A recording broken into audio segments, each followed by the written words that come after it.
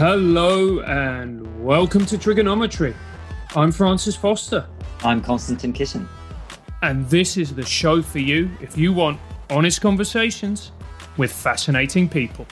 Our terrific guest today is an organizational psychologist and an author, Dr. Karlyn Borysenko. Welcome to Trigonometry.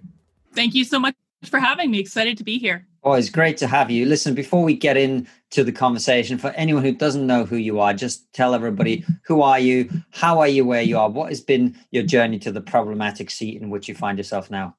Yeah, so I'm an organizational psychologist, and essentially that means is I work with businesses all over the world to help create better working environments, things like that. And that was a space I had been playing in since about 2012 until I had some would say fortune, some would say misfortune of going to a Trump rally as a Democrat of 20 years. And I had no idea really what I was going to find, but I live in New Hampshire in the States. And so I had seen all of the Democratic candidates for president at some point or another in person because we're very spoiled. And Donald Trump came to town and I decided to go to a Trump rally and write about my experiences. And the article kind of went viral on the internet, which is how I got thrust into the problematic space rather quickly and unexpectely.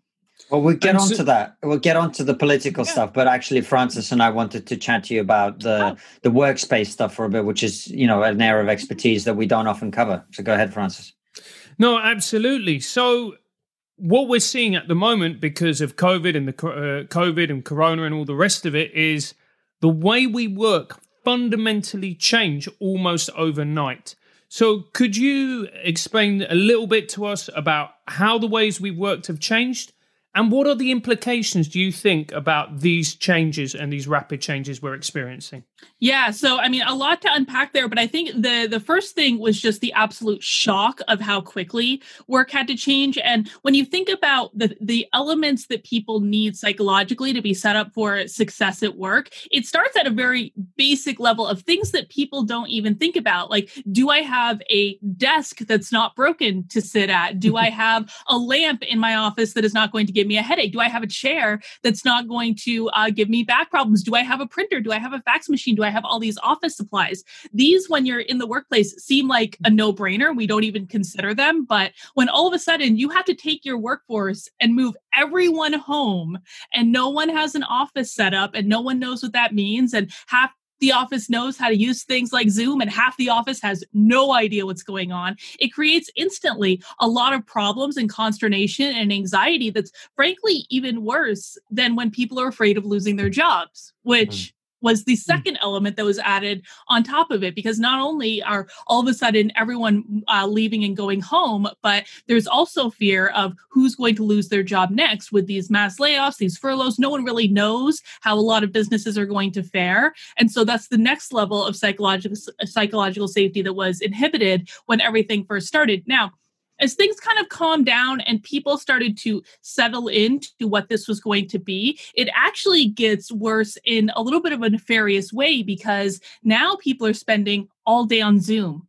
or all day on WebEx or Teams or whatever tool they happen to be using. And at least with the clients that I've worked with, the last couple months have been incredibly painful for them in terms of using technology to communicate, to the point because they just get sick of it. They get tired of being on their computer all day. And so what happens is at that point, team communication starts to break down, simply because no one wants to do it. And when we're looking at what are the core attributes of highly functioning, highly resilient teams, the number one thing that sets highly resilient teams apart from every other type is psychological safety.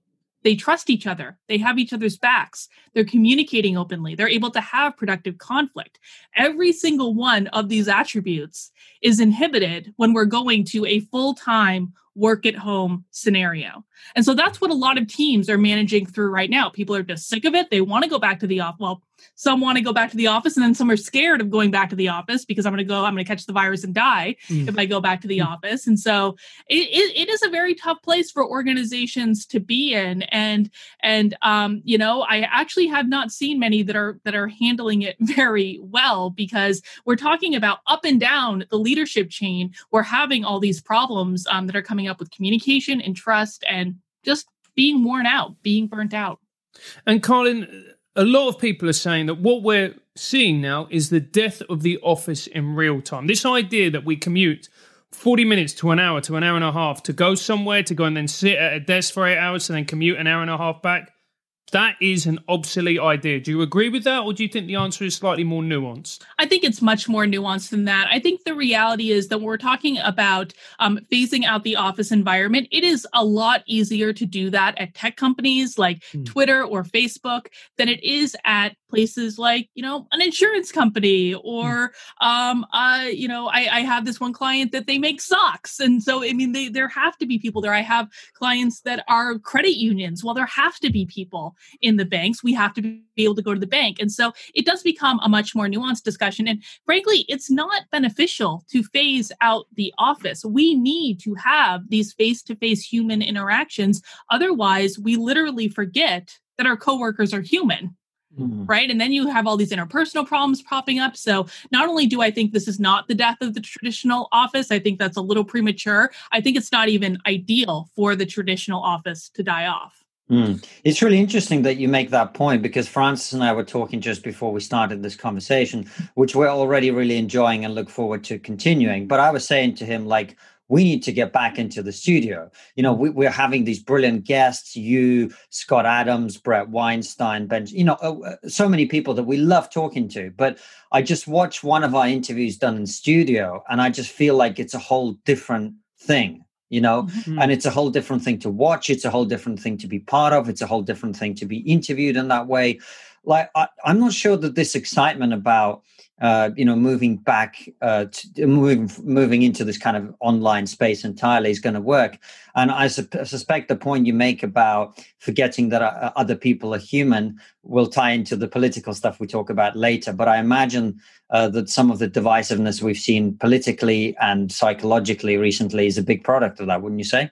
I absolutely agree. And then you add on to it, hang on, I'll even do this. Then you add on to it this. We're literally covering our faces. We're covering the thing that we use to express our emotions. This is a perfect storm, which is going to create a really difficult scenarios for teams to function in the workplace. But also, just looking out more broadly, if we look at all the Karens attacking people in the stores for not wearing a mask, we have started to dehumanize each other. And it's very concerning to me. It's very concerning, not only in the workplace. And I believe that work is important because it gives people a purpose. It gives people a place to focus their energy. Fundamentally, there are really two types of people in the world. There are creators and there are destroyers. And if you're not creating something and focusing your energy in a positive direction, well, then you're going to end up like the SJWs out pulling down statues in the street because they don't have anything else that's more productive to do. And so that's what work gives people. And when workplaces are becoming all about how much time I'm spending on my computer, that becomes a problem. Another factor is that working from home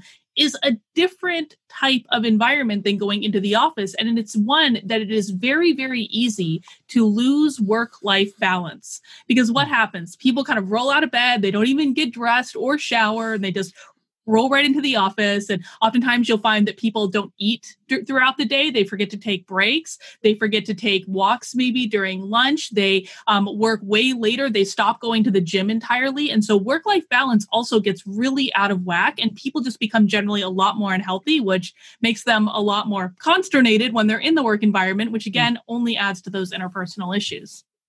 And there's been a lot of people who are saying that actually what we're going to start to see is our cities becoming more and more obsolete. When people realize that they can work from home, that they don't actually have to be amongst the hustle and the bustle when they're going to be on Zoom 4 days a week. What do you reckon about that? I think I don't know that cities are going to become obsolete. I think that there is certainly something to it. And I think we're seeing this in the States where people stop living in the cities, but certainly there are always ways to commute in. I think that, my biggest concern with this entire affair is just the dehumanization that's going on all around. We've got to stop being afraid to be around each other. And whether that's from the virus or it's just we've gotten used to this new normal of working in our houses and never seeing each other, the longer that this continues without some sort of corrective action to try to steer us back to where we were before all this started, I'm becoming increasingly concerned that this really is our normal now. I mean, people keep calling it the new normal. This is our normal. We've been at this now, since March? So that's several months. That's more than enough time to develop a habit. And so all the work that we took to get into this scenario, we're now going to have to do the same work to get back out and reclaim a normal where it is common to be around each other and have conversations in person and do work in person. And that's going to be a whole process to get us back there. But Karlyn, you've just said that, you know, this is the new normal, and, you know, we've become not comfortable but accustomed to being isolated.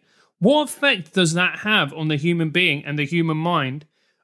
Being isolated, not being used to interacting with people, not used to socializing.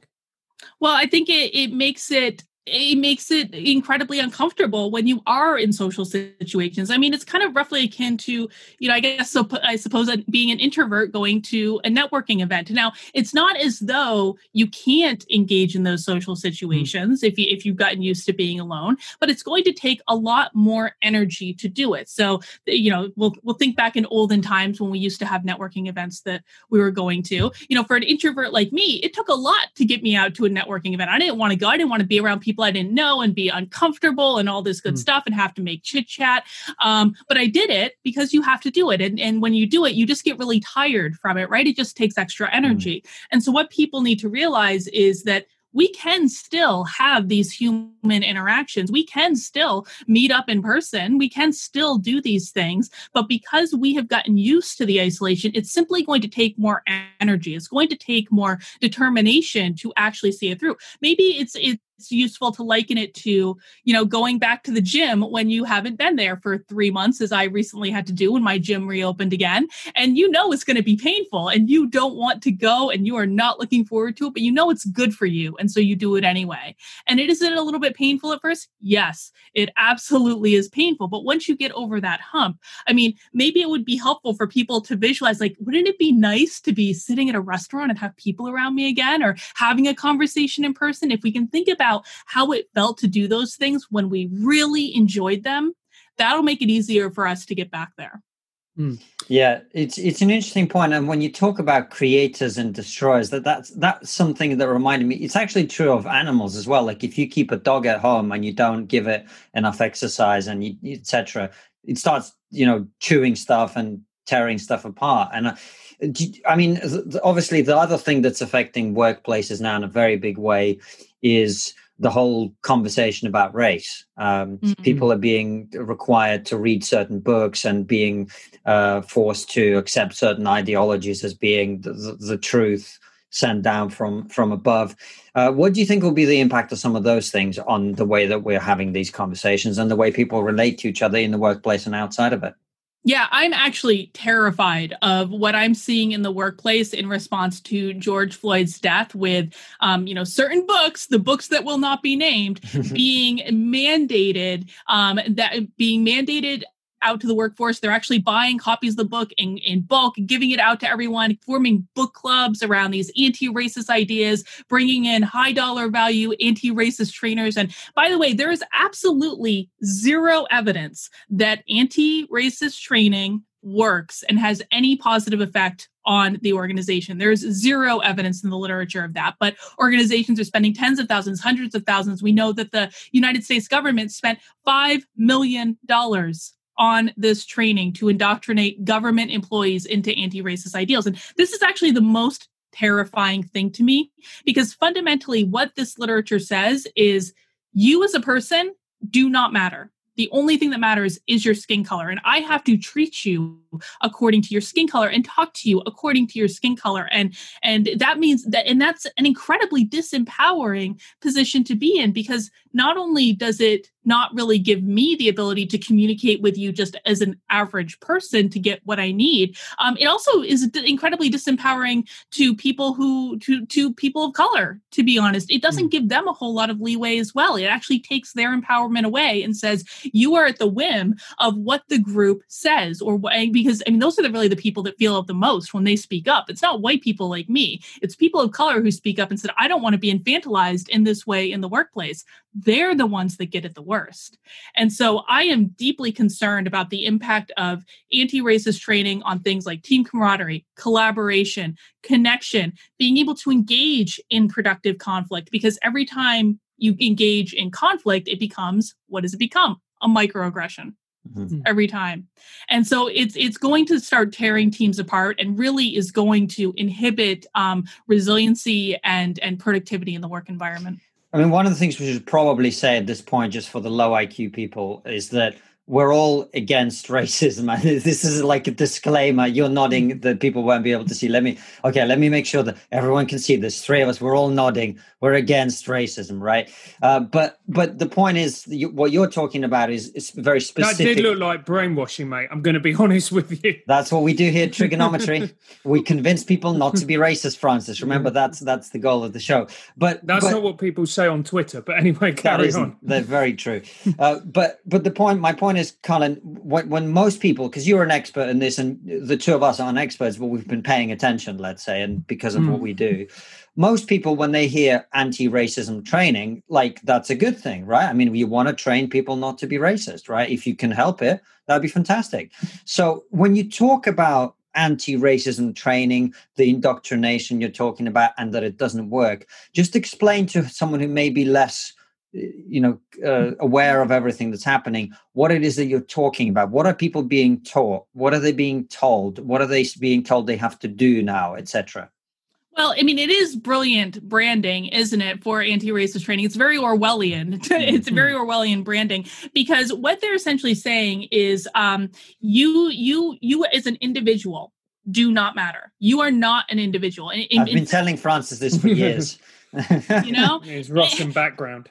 And in fact, being an individual in terms of an anti-racist framework is actually part of a white supremacist culture in organizations. And other components that they're going to teach you as part of the white supremacy are things like meetings, or writing things down, or having goals, or being on time. These are all part of white supremacist culture in organizations that need to be dismantled in anti-racist training. Now, Karlyn, are you exaggerating here? Or this is what they're actually saying? Meetings are racist. I am 100% not exaggerating. In fact, there is a 6-page document that I have that the city of Seattle was using in their anti-racism training about what a white supremacy culture is, that enumerates every single one of these things, even expecting a high quality work product, white supremacist.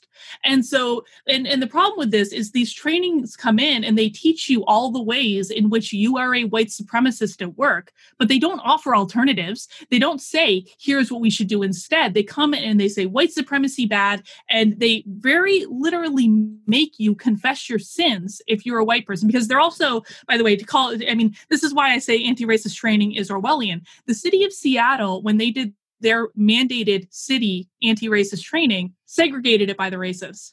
There was a separate training for white employees of the city of Seattle than there were for Black employees of the city of Seattle. Did they have separate drinking fountains as well, just to spice things up? Well, they probably did. And I'll give you even one better. The white employees were asked to come in on a vacation day that they had already planned to participate in the anti-racist training, voluntarily, of course. Wow. So they were segregating people because of their race to receive different training. And I think the question is, haven't we made this mistake before? I mean, it's separate but equal, if there ever was a case of it, isn't there? Yeah, right. No, but they never offer an alternative. All they basically do when they come in and do this training is they say all of these things that white people have brought onto the organization, these are all bad. And so we have to dismantle them. Now, an extra thing I'm going to throw in here is I've actually analyzed that 6-page document that they say is all white supremacy in organizations. And I'll tell you this, absolutely none of those things in organizations have to do with skin color. A lot of the grievances they have actually have to do with the work styles that people bring with them to work. So your work style is things like how you communicate, how you collaborate. Do you like to work at a fast pace? Do you like to work at a slow pace? Are you open and friendly? Are you more questioning and skeptical? All of these things make up an individual's work style, and all of the conflicts that we see coming up that are grieved in this white supremacist document are all work style conflicts. I can explain every single one of them by saying this work style does this work style does not. And so they're trying to frame it as though this is an issue of race. All white people do this, all people of color do not. And it's just not true. And there is no evidence to back it up. And Karlyn, we keep using this term white supremacy and white supremacist. Now, when I think of a white supremacist, maybe because I'm a bit backward and a bit ignorant, I imagine a Ku Klux Klan member in a little pointy hat saying awful racial epithets, etc., etc., etc. Is that what we mean now by a white supremacist? It is not what we mean by a white supremacist. What we mean by a white supremacist is someone who is white. Oh, well. I'm nothing more to add. Like, honestly, she's talking about you, mate. You are the face of white supremacy. Mate, disappointing as that is for white supremacists. If that's the case, well, I don't know about that. The white supremacy movement is therefore fucked if I'm the leader of it. No. Okay. I mean, you put it in a very blunt way, but I have to say, based on what I am hearing as the conversation about white supremacy, it's starting to feel a little bit like that is what they mean. It's exactly what they mean. In fact, it's actually laid out in the books. I can point to passages in the cursed book that shall not be named, in which they actually say that white people do not exist in a culture outside of white supremacy. Okay, so all white people are white supremacists. Well, yeah, I have a feeling that might not be a healthy way of looking at things. You know, if I may say so without being cancelled. So you talk about this being implemented in the workplace. I can't imagine this would have anything other than a horrific impact on relationships between people in those workplaces. But I imagine, in terms of broader society, the impact of that, of re-racializing everything, is going to be detrimental as well, isn't it? Well, yeah, and what I'm about to say, it can apply to workplaces. It can also apply to broader society. So one of the components of the anti-racist training is that white people are responsible for calling out other white people on their racist actions. It's part of your responsibility of being an anti-racist. And that's what they mean when they say it's not enough not to be racist, to be an active anti-racist. So you have to call people out when they're doing anything that they perceive as white supremacists. And you get points, of course, for calling people out on their racist actions. So it almost becomes like a game, like who can score the most white supremacy points and all this stuff. And so it's essentially, you've got a bunch of spies around you now looking for reasons to call you out, because if they call you out, that means that they are more anti-racist than you. And so instead of incentivizing team camaraderie and collaboration and interpersonal relationships and giving people the benefit of the doubt. Actually, you know what's funny is there was recently an infographic on a website for one of the Smithsonian museums in the States in which they said that having positive intent, assuming positive intent of people, is a white supremacist attribute. So we can't be giving people the benefit of the doubt any longer either. So when you take these attributes and you apply them to teamwork in organizations, it is going to go completely off the rails. And one of the things that is so insidious about this training, and I frankly don't really understand it, is it seems to suck people right into it. And it's almost like once this training happens, once these ideas take root, it is incredibly hard to facilitate teamwork, to facilitate collaboration, to facilitate even normal conversations. So in the work environment, it's going to be incredibly detrimental, but also in society where we have so many divisions right now, it makes it near impossible for people who even have the most minor disagreements to have productive conversations. Francis, before you take over, let me just say this one thing. So, Karlyn, you're saying meetings are white supremacist, being organized as white supremacy, having positive intent and assuming positive intent on behalf of other people, that's white supremacy. Working hard, creating good product, are they trying to make white supremacy really attractive? Is that what this is all about? It seems like it, doesn't it? But no, I have no idea. And part of the problem, again, is that they haven't presented an alternative. Well, if this is white supremacy, what do you want? What if you want to dismantle the system of white supremacy, what are you trying to replace it with? There's no alternative that's been presented. And Karlyn, so we're saying all these things, white supremacy and all the rest of it, but there's a cynical part of me that goes, hang on, when this affects the bottom dollar, when this affects profits, aren't the shareholders going to be up in arms and going, look, I don't care about any of this. Profits are down. We're going to cut this nonsense out. Well, I mean, you say that, and I tend to agree with it. But here's the thing. When I talk to CEOs of organizations that are issuing their Black Lives Matter statements and making bold declarations of all the training they're going to do with their people, they don't care about any of this stuff. They don't care at all. What they're doing it because they don't want the mob to come after them. That is the only reason that they're doing it. And so CEOs are actually between a rock and a hard place right now, because if they don't issue the statement, they're going to have people saying, well, why didn't you issue the statement? What are we doing? What are we doing to dismantle white supremacy in our organization? And there's going to be a whole thing of it.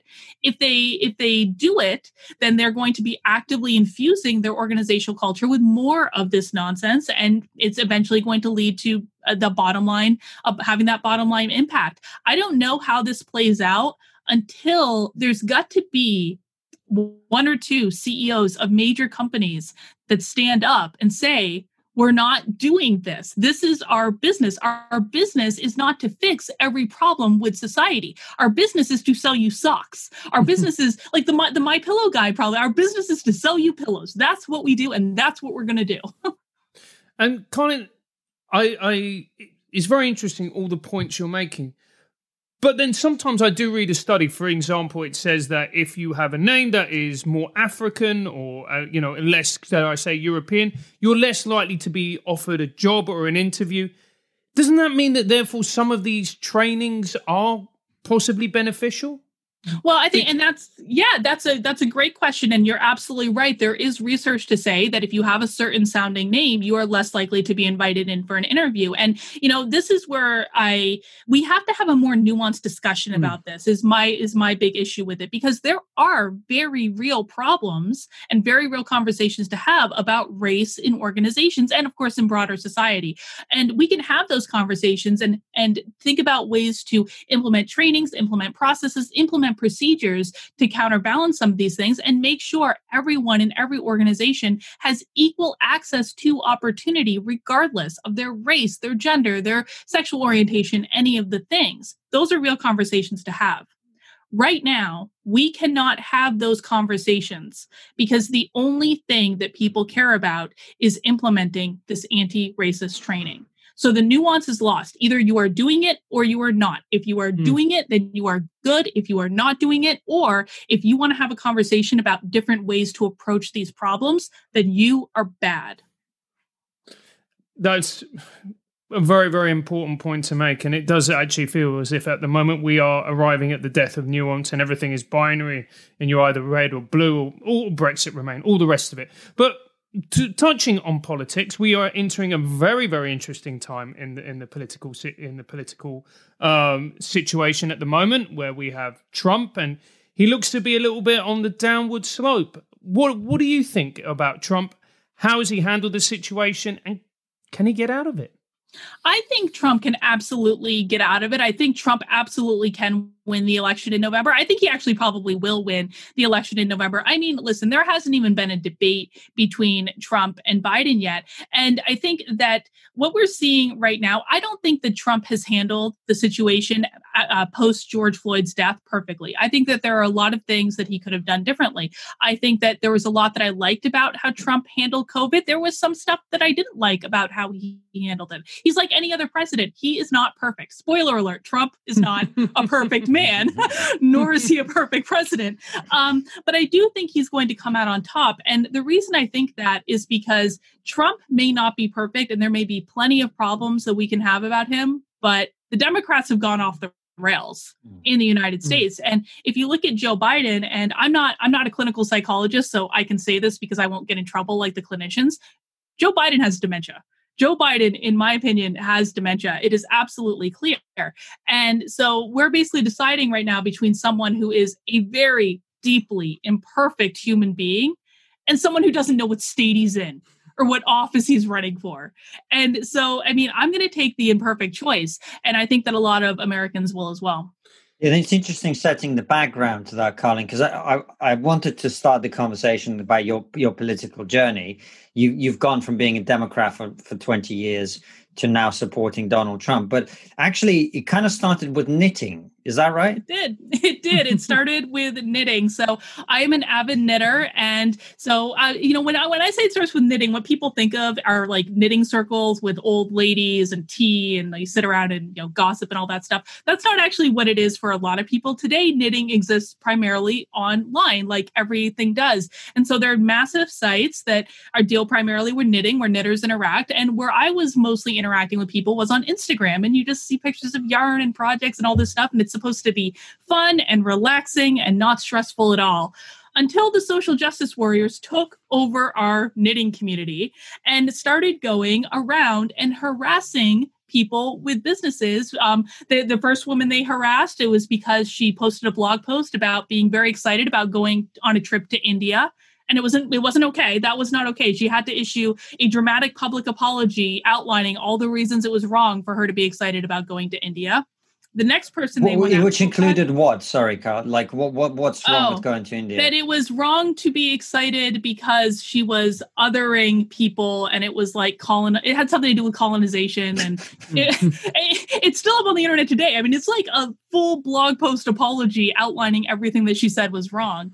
The next person they went after was a woman who's a hand-dyed yarn. Her name's Maria Tuscan. And Maria saw what was going on with the initial bullying. And all she did was post a video saying, I'm not comfortable with this, and I'm going to leave Instagram for a while. And for her troubles, she was attacked and mobbed by hundreds of people and had her business destroyed. And she's one of the loveliest, sweetest people you'll ever meet in your life. But apparently for them, she was just too white to exist in the knitting community. And so they had to get rid of her. But the most distressing incident, and the one that actually got my attention, was a gay man in the knitting community, which men in the knitting world are minorities.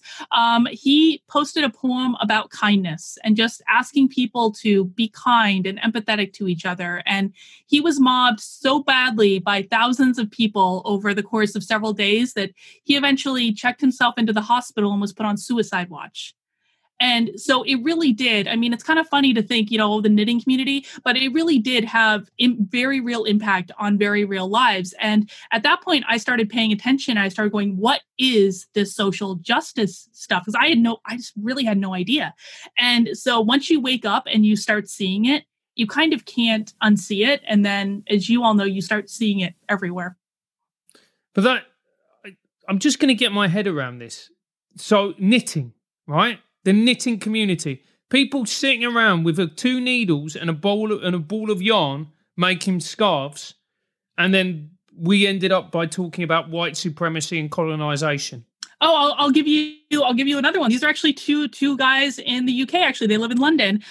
They wrote a book called Knit and Nibble, which is all about knitting and also baking desserts. And they went on some show that apparently is about losing weight in a healthy way to promote their book, as people do when they write a book. They go out and promote it.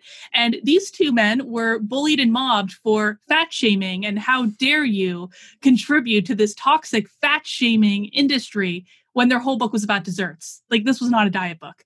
And so, I mean, there is no rhyme or reason to why they're making these attacks. It's simply that, and I think we see this with the anti-racist training. I think we can look at any part of society that social justice has impacted. It's not about white supremacy. It's not about equality. It's not about treating people well. It's simply about having something to be angry about. And if they don't have something to be angry about, because we've already talked about creators and destroyers need something to destroy. They will go and find something to be angry about.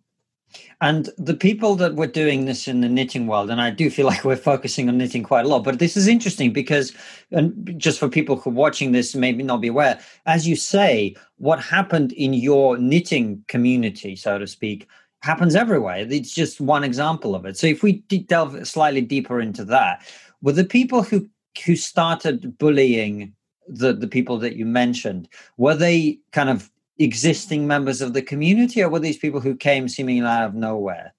No, they were existing members of the community, but Right. I mean, and actually some of them, there's actually a very big knitting site, Ravelry, that actually ended up banning all support for Donald Trump. So you are not allowed to talk about Donald Trump on the biggest knitting site on the internet. So no, I mean, they were definitely existing members of the community, but I'll tell you a funny story about one of them. So the person that was leading the charge against the man that eventually went into the hospital on suicide watch, it was later discovered, she actually lives in the UK as well. It was later discovered that she was running a scam out of her house to sell handicapped children vacation packages and is currently in jail because of it. So I have to say there's a little bit of vindication about that.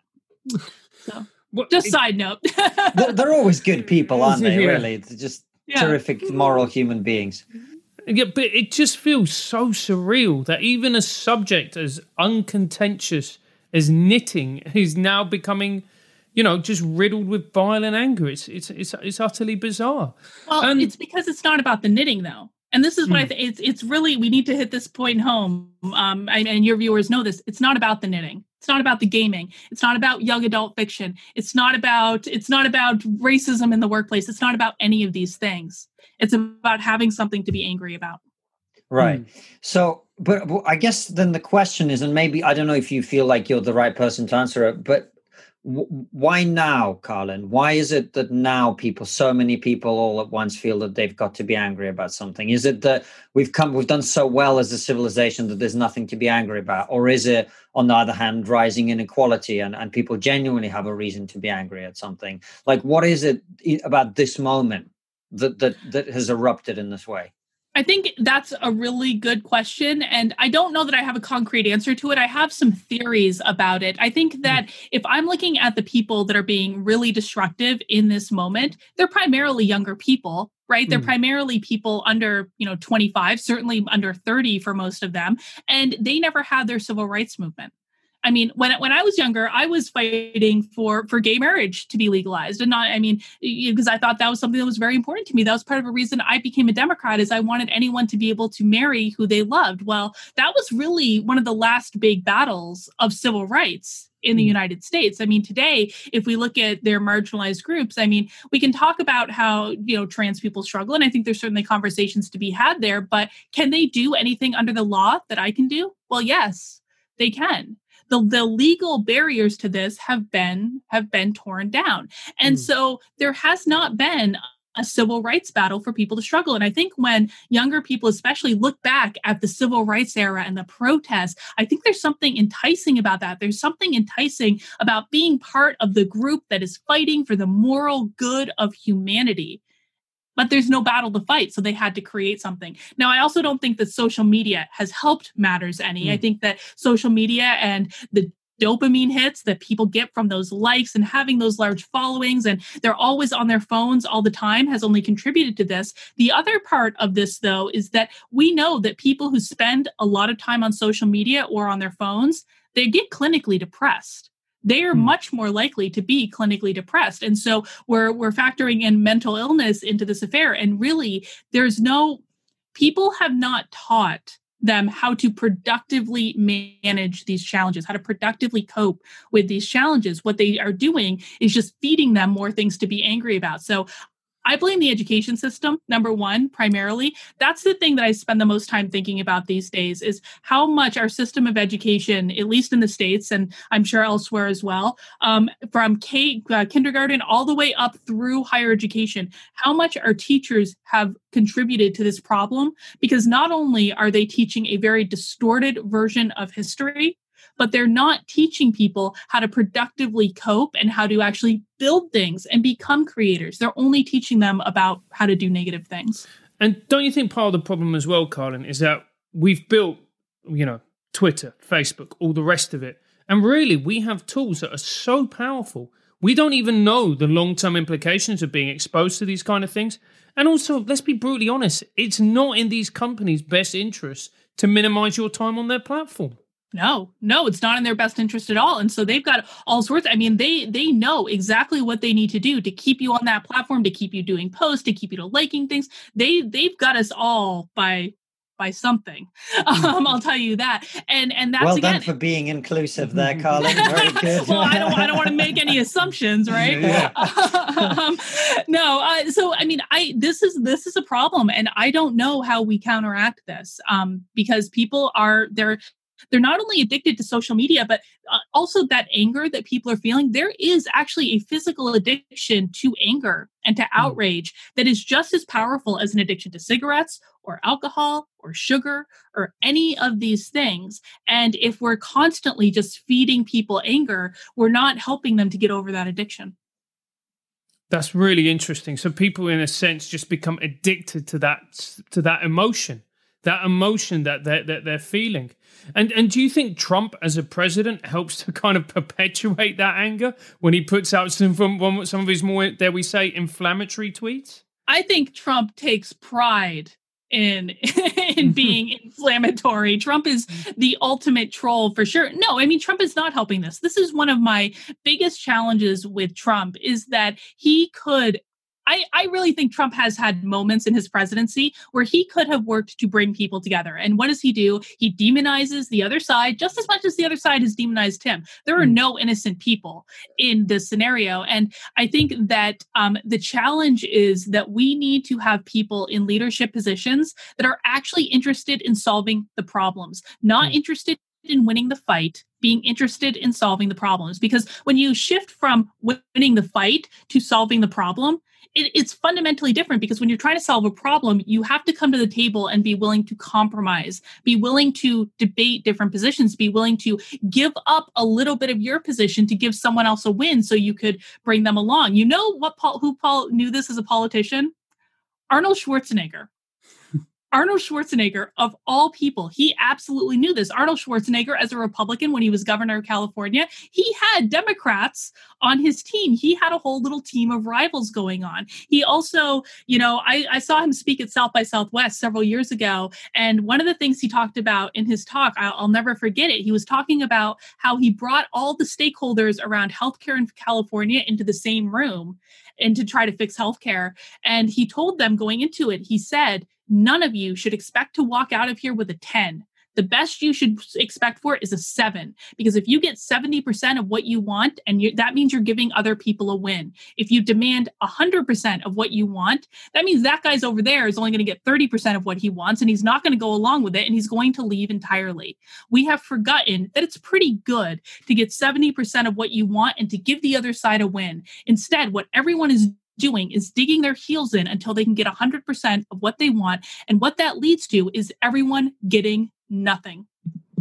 That's a really good point that you make. And I guess the question is, as we come to probably the last 10 minutes of the interview, is how do we start to set society back on the road to the sensible ideas that you make? I mean, for example, in the workplace, how do we go back to, or not, maybe go forward to that way of thinking?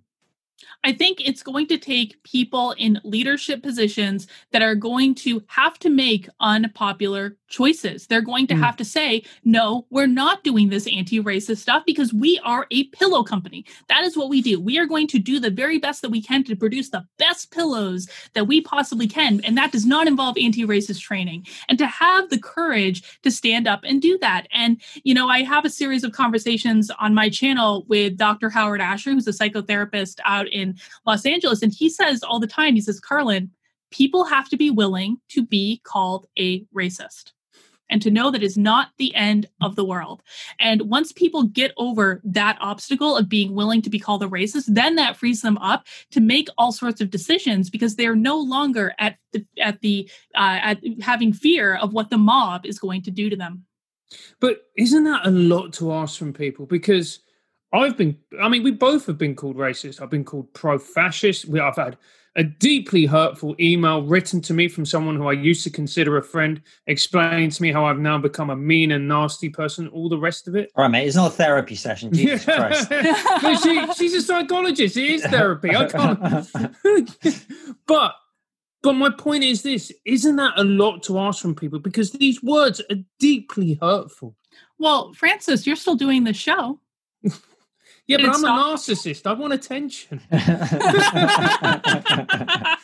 Well, I mean, then your desire to keep doing the show has become stronger than your desire not to be called a racist. Yeah. Right? I mean, for business owners, this is going to be the decision between, do I want my company to be successful and profitable, or am I afraid of being called a racist? That's the choice. And whichever one you want more is the one that's going to win out.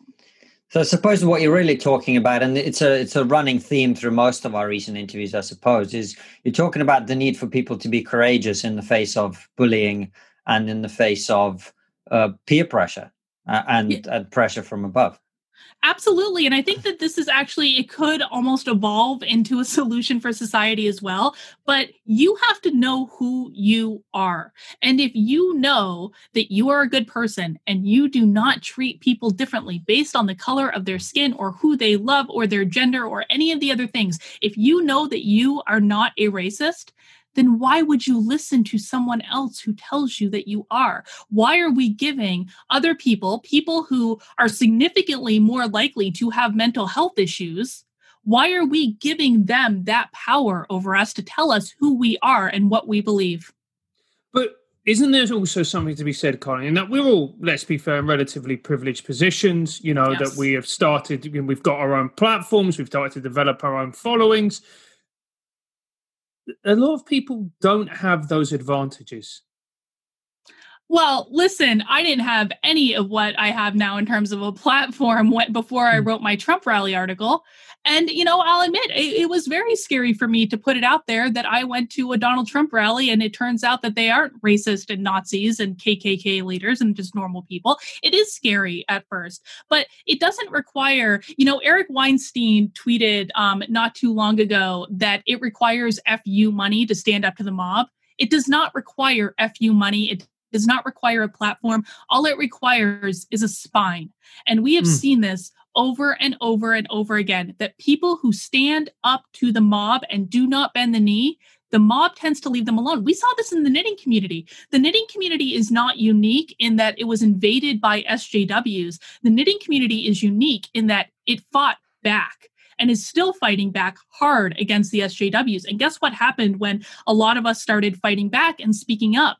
They stopped bothering us. They came after us a little while, but then they stopped bothering us. And then once other people saw that they stopped bothering us, they started fighting back too. And all of a sudden, you've got a lot of people that have been given that courage that they don't have giant platforms. They don't have FU money, but they're standing up and saying what they believe. And once you stand your ground, the mob won't hurt you. That's a really interesting point, because I wrote an article probably 2 or 3 weeks ago in The Spectator over here about why I don't support the BLM organization and why neither should the readers who are reading it. And I got almost no negative feedback on it at all. It was quite extraordinary. And I think they've just kind of given up, because I just clearly say to them, I don't care what you think and I'm going to make fun of you. And I think if you do that and you just stand up for what you believe, as you say, I think over time, they just leave you alone because they're like, oh, this person isn't actually vulnerable to us. Did you think that's really what it's about? Is what they zone in and they hone in on people who they sense are vulnerable and who they sense are susceptible to being bullied? I think that that's exactly what it is. And I actually wrote my doctoral dissertation about workplace bullying in organizations. And workplace bullying is a power game, just like what the SJWs are doing. It is a power game. Bullies hone in on the people who they perceive are not going to fight back, because it makes them feel powerful. And most bullies, by the way, are people who have been bullied at other points in their lives or their careers or whatever. And so that's how they learn how to bully. And when you're bullied, fundamentally, that takes you out of power. When they're bullying other people, that's a way that they're putting themselves back in control. But if you stand in front of them and make it very clear to them that you are not going to allow this to happen to you, and there are a bunch of different ways to do that, they will eventually back down, because you know what? There's a sea of people who are willing to allow themselves to be bullied. They have got a lot of other options to go to. Why expend energy on people who are simply not going to take it and are going to fight back and are going to make your life more difficult, when you can just go right over to Susie Q, who's absolutely going to take it because she hasn't learned this lesson yet. And if you were going to put together just a little bit of a guide or a certain point for someone who is going through this type of online bullying, what advice would you give them? The very first thing I would say is that, get off the computer, probably. Like, Twitter is not real life. Social media is not real life. Go out and be in the real world. Even in the era of coronavirus, you can still go out and be in the real world. But I think the most important thing is that people need to start doing more inner work to build up their internal security. Because if you have internal security, no one can knock you off that rocker. That's innate to you. No one can take that away from you. The very best way to build up internal security that I know of is a regular daily practice of meditation. People have got to start meditating. And I know that doesn't seem like a direct route or even one that makes sense, but when you're meditating on a daily basis, and there are lots of ways to do this, lots of free programs people can use, it's just a matter of getting into the habit. You learn how to control your emotions. You learn how to put things in perspective. You learn how to give yourself the love and consideration that you're looking for from other people. And so it teaches you so many valuable skills to be your own best friend, to be your own biggest supporter, to be your own biggest advocate. And that's what's going to develop that internal security. You try bullying someone with internal security and you watch what happens. You're not going to last very long. So people have got to do that for themselves. No one else can do it for you. That sounds like the tools of white supremacy to me, Karlyn. Probably. Well, on that happy note, I was going to say on that happy note, but then Francis brought in white supremacy and it's a lot less happy all of a sudden.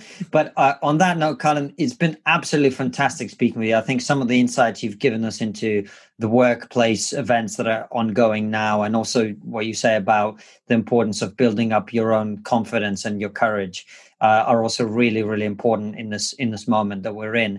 And with that in mind, the last question we always ask is, what is the one thing that we're not talking about as a society that we really should be talking about? I think that, we've kind of waffled around it a little bit in this conversation, but the thing that is keeping me up at night is, how do we break this addiction to anger? And what I want people to really understand is it is a physical addiction, because what happens in your mind makes its way into the body. We see this every time someone has a nightmare, in terms of they wake up, they're sweating, their whole body's clenched, they feel like they just ran a 5K even though they're laying in bed. That's our mind having a direct impact on the body. And every time we're angry, our brain sends certain hormones into the body that makes us physically feel that anger. How are we counterbalancing that? That's something I would like to hear a lot more conversation about. And how are we counterbalancing it, not only for the adults that have this addiction, that are wreaking havoc on our society, but how do we teach young children how to do that so they don't grow up and become an SJW? That's the question. Thank you very, very much, Karlyn. It's been an absolutely superb interview. If people want to find you on social media, where would be the best place for this? Yeah, one of the best places right now is actually YouTube. I have my own channel on here where I pontificate on the daily. I can also be found on Twitter at Dr. Karlyn B, and on Parler, Minds and Gabs at Karlyn. Fantastic. Well, thank you very much for coming on the show. And thank you, everybody, for watching, listening. We will see you very soon with a live stream or another brilliant episode. Absolutely. All our episodes and all our live streams go out at 7 p.m. UK time. That's 7 p.m. UK time. See you soon, guys.